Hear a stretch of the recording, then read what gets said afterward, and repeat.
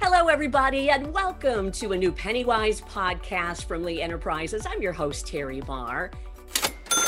We're talking, this sounds so good to say it. We're talking about traveling today, but we're going to do a deep dive into what should you consider when traveling. Should you actually be thinking about your budget or maybe the destination? We're going to find out what this is all about. Dia Adams is here. She is the travel rewards analyst with Forbes Advisor. And Dia, so great to see you today. Thanks for being here. Oh, thanks for having me. It's going to be a lot of fun. Oh my gosh, talking about traveling, I think that just means so much to everybody right now. I mentioned budget or destination. Are those things we should try to consider when we're talking about traveling, especially as we move forward in 2021? Well, certainly you have to know what you need to spend. But when it comes to destination, I tend to think more about the experience. And a lot of times people tie themselves into thinking, I want to go to the beach. And I think of, for instance, these summertime trips, people on the East Coast are thinking about, your East Coast beaches, your, Virginia Beach, Myrtle Beach, Rehoboth, Delaware. And I tend to think more about the experience, because when you think about how much of the world is covered in water and how many beaches there are all over the place, you can kind of construct a really interesting itinerary that will cost the same or maybe even less than your beach trip. And I thought it would be a fun exercise to play with our current travel scenario, because I know a lot of people are probably thinking about traveling over 4th of July. Oh, absolutely. So I pulled the average cost of a trip over the 4th of July. This is a 2-week trip. If you wanted to rent a 2-bedroom condo in Rehoboth Beach, Delaware, the average condo is going to run you $5,200. And these are all from Airbnb. So it's not like I'm, cherry picking our numbers here. A 2-week, and that's just the condo. Okay. Now, for $1,000 less, you could fly 4 people to Dubai and spend 2 weeks in Dubai. You have got to be kidding. No. Or you could fly 4 people to Barcelona, spend a week in Barcelona, take the train to Marseille, and spend a week in Marseille. Or there's more. You could fly to Chile. You could fly to Santiago, Chile, 4 people, and spend 2 weeks on Viña del Mar, which I have done. Gorgeous. And also it has the added advantage of being quote unquote winter in July. So the temperatures were in high 60s, low 70s. Fantastic. Oh, that's beautiful. You need to go bargain basement, $3,600, which is 2/3 the price of 2 weeks in Rehoboth. Yeah. You could go to Cartagena, Colombia. You can fly 4 people there, rent a car, and spend 2 weeks in a 2-bedroom condo on the beach for $3,600. Oh my gosh. Okay. We're going to learn a lot more and how you get to these numbers and places as we go throughout this podcast today. Absolutely. I want to travel with you. That I'm putting that right out there now. Oh my gosh, Dia, I think one of the coolest things that I have seen in figuring out how to do this is you put together this incredible checklist. Do you mind if we go through that and kind of share your thoughts behind each of these steps of this checklist? I'd love to. Okay. And the whole point of the exercise is there's 2 questions basically that you want to have answered at the end of your exercise. And the first one is, what do you want to do? Meaning, do you want your trip to be jam-packed? Do you want to be rested? Do you want to spend time with your family? Like, what do you want to do? And then the second one, which I think is the most important one, is how do you want to feel when you get home? Do you want to feel like you're suntanned and you are ready to go back into life because you've been, laying on a beach for 2 weeks? Do you want to feel like you've learned something? Do you want to feel like you've spent time with your kids? And, do you want to feel like, you've eaten the world's best food? Like, kind of picture in your head what you want to feel like or what you want to talk about when you get home. Okay. And then everything else that we're going to talk about is sort of how to help you reverse engineer to that point. So the first thing you do is you have to deal with the things that don't move. And for a lot of people, that's when you can go. For a lot of people, for instance, if you're a family dealing with summer vacation, you have a limited work vacation budget, You want to travel over a holiday. Yeah. So you kind of need to narrow down when you can go and how much flexibility you have within those states. Obviously, the more flexible you can be, the better your trip is going to be. Or the more opportunities that you will have. Right, right. Because I know I've always noticed they ask when you're, doing things on the computer, can you be flexible?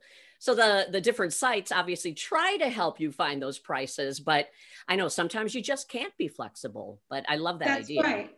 That's right. And also, if you can even be flexible, for instance, if you're going around a holiday, say like, for instance, Thanksgiving, the most expensive day to travel Thanksgiving is Wednesday. If you could even travel Thursday morning, you might save some money. So you don't even have to be like hugely flexible, but if you can even be a little bit flexible, you'll have a better opportunity. Okay. So once you've narrowed that down, then that will help you narrow down options. Because basically, I start with the whole world and work my way down. So once you've narrowed that down, say you know how long you want to go. Okay. And you want to go for a week. If you want to go for a week, Asia's probably too far.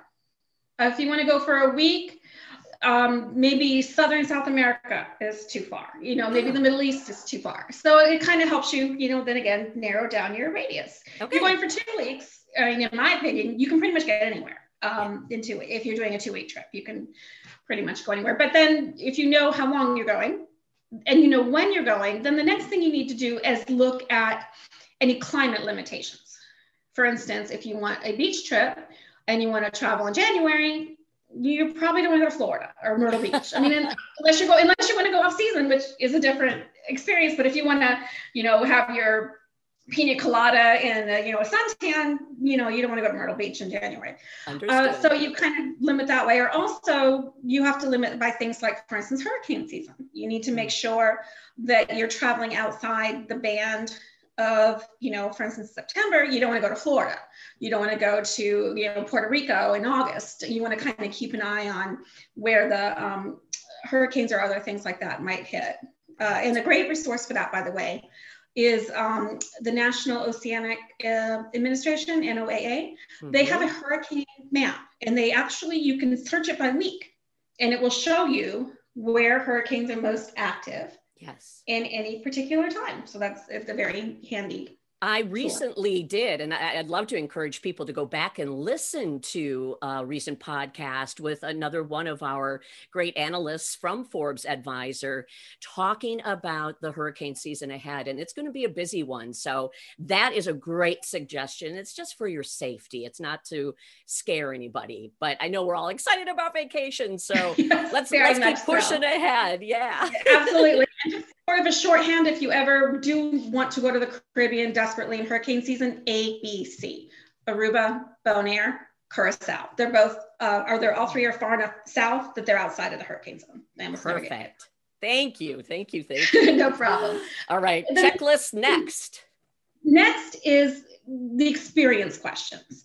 Do you want an active trip where you're exploring cities, visiting museums? Do you want a restful trip? Do you want to lay on the beach? So get an idea in your head as to what kind of trip you want. And then with that in mind, do you want an urban trip? Do you want more of a vacation-y holiday destination type trip? Do you want a theme park trip? If you're doing 2 weeks, you could do all of those. Yeah. How much do you want to travel around? Do you just want to get somewhere and park? Or are you comfortable moving every few days to add more destinations?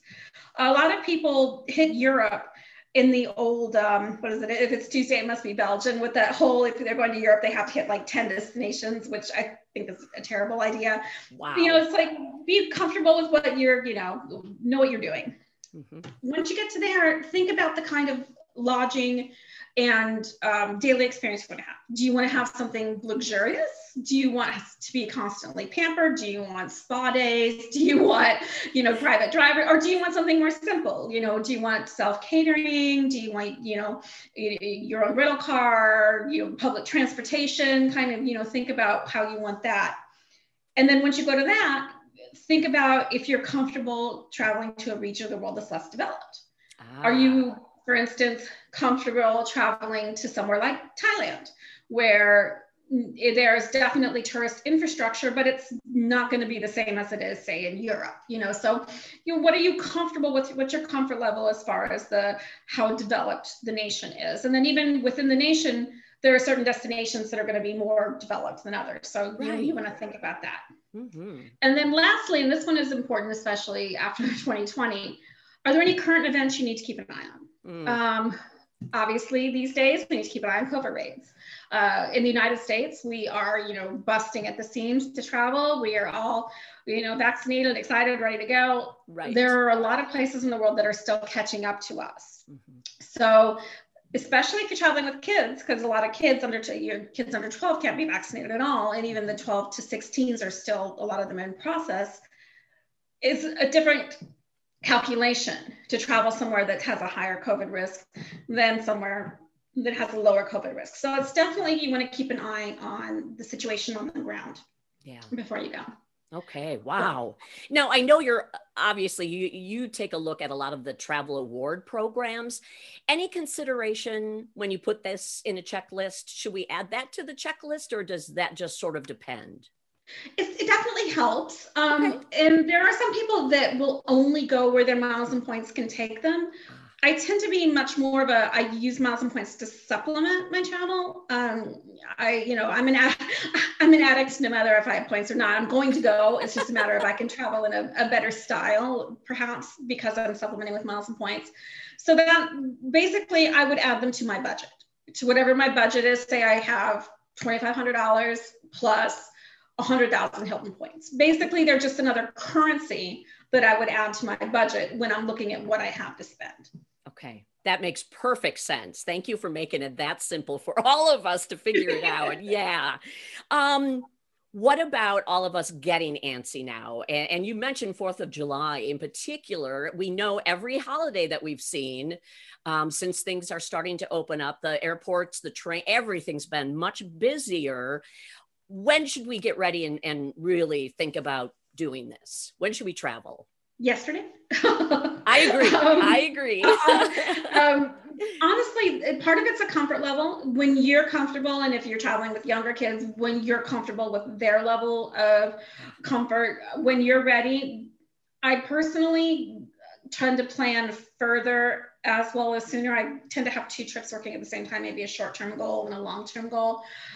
The great thing is that most of the major airlines, as long as you're not buying a basic economy ticket, as long as it's a regular economy ticket, are instituting flexible schedule changes. So you're not as locked into, whereas before COVID, even on a regular economy ticket, you could lose more than the value of the ticket if you needed to change it. If you had a $100 ticket to Florida, it was $150 to change, it's crazy.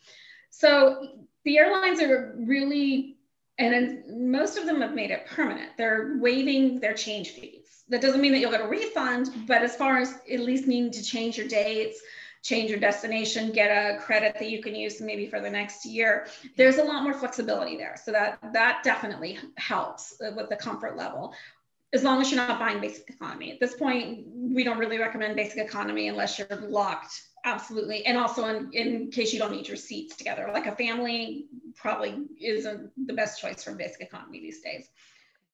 The other thing to keep in mind, with the 2021 that's unique, is that you may want to find your car before you find your airfare. Really? Because yes, at the beginning of COVID, a number of the car rental companies were having huge cash flow problems. And in fact, Hertz declared bankruptcy. And what they did to overcome those cash flow problems was purge their fleets. So what happens is, spring break 2021 came roaring down the pike, and they were stunningly unprepared. So we heard stories of Las Vegas, Orlando, LA, many destinations just had no cars whatsoever. Like just didn't have cars. And then either ones that did have cars, I was in Las Vegas in April. I booked my car in February, and between February and the time I left, the price doubled. Oh, so wow. Yeah. So what you usually pay for a rental car may not be what you pay for a rental car this year. So you definitely might, want to lock in your rental car rates before you start looking at your plane tickets, because you might be in for a ugly surprise if you don't. Oh, that's brilliant. Wow. Incredible. And thank you again. Great information. Some of that we haven't heard about. So that's really important. It's interesting too to hear from you that you booked in February for months ahead. So you're doing what Yes. you're telling us to do. So Exactly. I love it. I booked a refundable ticket, flexible hotel accommodations, and you can always cancel. You can almost always cancel rental cars up to 24 hours. So yeah, I booked a flexible trip. Perfect. Okay, so now I got to ask you, let me pick your brain just a little bit here and we'll have some fun with this. What Sure. are some of your favorite destinations or maybe experiences that you are looking at right now? It's so funny because this is where we could talk all day. I decided to share a couple in the United States for people that are kind of looking for things maybe that they hadn't thought of. And then I decided to share a few in Europe because that's the place people ask me about the most. It tends to be Europe. Okay. So here in the States, the first place that I thought of was the inner Chesapeake Bay. A lot of East Coasters tend to head straight to the Atlantic. And the Chesapeake has hundreds of miles of shoreline up in between Virginia and Maryland that is just, they're just these wonderful little towns. There's my favorite is called Solomons. It's in Maryland. And it's half fishermen, crabmen that have lived there their whole lives, and half hipsters that own second homes. So you like at night, you can have like oysters and dollar beers for dinner. And then the next morning you can have like a vegan chai for breakfast because there's some, amazing. It tends to be pretty inexpensive. And it's 90 minutes from Washington, D.C. It's probably 3 hours from Philly, maybe 4 from New York, but you go inward as opposed to going directly out to the ocean, but it's on the river out to the bay. So it still has that shore feel to it, but you're able to kind of cobble together a really cool experience for less than the beach will cost you. It sounds wonderful. It is.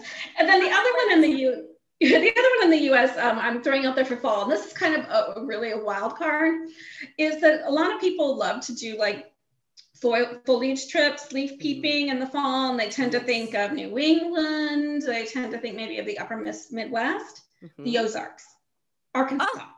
I know, exactly. But it has some of the most wonderful leaf peeping, and the season tends to be a little bit later, so you can have a little bit more flexibility in when you do it. But yeah, magnificent, absolutely magnificent foliage in Arkansas. How about that? And you just gave us an idea for sooner and later. So that's great for me. And what do you have overseas? What are you checking out overseas right now? In Europe, I have 100, but I had to narrow them down to 3. Few that are kind of regular and one that's kind of a wild card. My first is a lot of people have an Italian dream. They have a dream of either Tuscany, that sort of under the Tuscan sun, eat, pray, love. You get, all that stereotype, but Tuscany is really expensive. Ooh. Lurgia is the Tuscan experience on a budget. And where Lurgia is located is that if you picture the Mediterranean going like this, and you're France, you got Nice, Cannes, Monaco, and then as soon as you enter Italy, that's Lurgia. So you get both the Riviera experience there you get the promenade.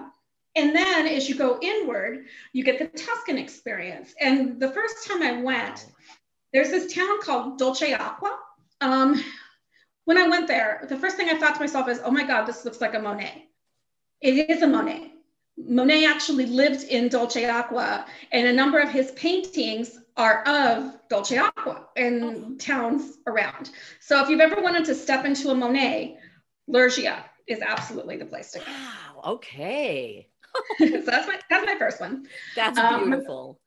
It is, and it's pretty much amazing year round because it's got that Mediterranean climate. So and then if you wanted to go up into the mountains, even in the summer, it's not too hot. You've got the breezes, but even in the winter, it would still totally be doable. Wonderful place. Second one is the Canary Islands.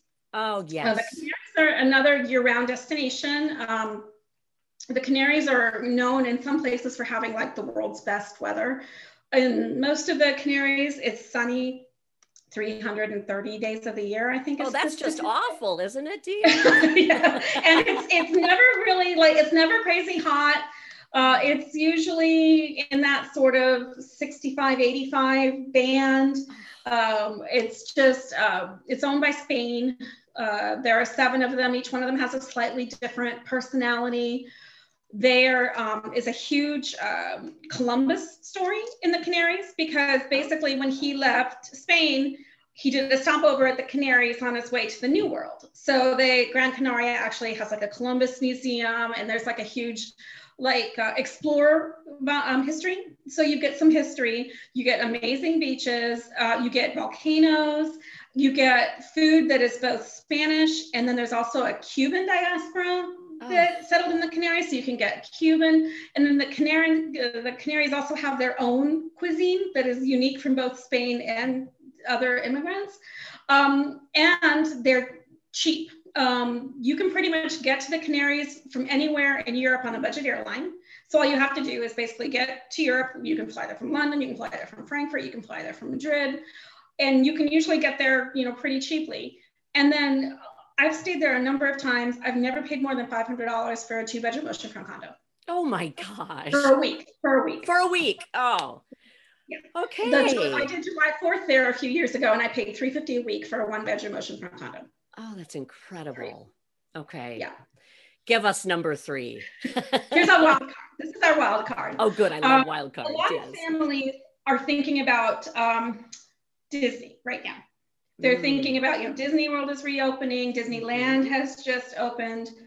My wild card is Disneyland Paris. Oh, okay. And here's why. Yeah, I know. I was expecting that look. I've been to every Disney park, and the Asian Disney parks are wonderful as well. But for the purposes of like a week-long trip, Disneyland Paris is about an hour outside of the city. There are 2 parks there. So it's not just, there's like a Magic Kingdom, but then there's also kind of like a quasi Hollywood Studios kind of park. Wow. The castle is my favorite castle. Space Mountain is a Star Wars themed Space Mountain. All the characters are there. Most of the shows are in both French and English, so you're not losing anything. Almost all the staff speaks English because they get so many British tourists. They have hotels on property. They have a Marvel themed hotel that just opened. So if you have, especially like, you know, it's like a 5-year-old boy's fantasy. I mean, it would be amazing. But the main thing is that an annual pass to Disneyland Paris is about $250. I am. Just let that soak in. That gets you 2 days at Disney World. I'm speechless. Yeah. Some of these deals are just unbelievable that you're telling us about. Yeah. Huh. And then you're in Paris. So you can, Disneyland Paris is directly in front of the RER station, and you're at the Eiffel Tower in 45 minutes. Incredible. Dia, you've made me think so much about traveling in a whole different way. Thank you for the checklist, and thank you for grabbing some possible amazing destinations, and those wild cards. Those sound spectacular. Oh, I'm happy to share. Yes. Well, happy travels to everyone, and to you, Dia, because I know that you probably have travels ahead. And thank you for helping us get ready to get back out there too. This has been terrific. I'm glad to do it. Absolutely happy to share anytime. Oh, thank you so much. Again, that's Dia Adams, and Dia is the Travel Rewards Analyst with Forbes Advisor. And I'm Terry Barr. Thanks for listening to your Pennywise podcast. And again, you can find any of these. If you've missed past ones, you can find these wherever you like to listen to your podcasts. We'll talk to you again soon. Thanks again, Dia.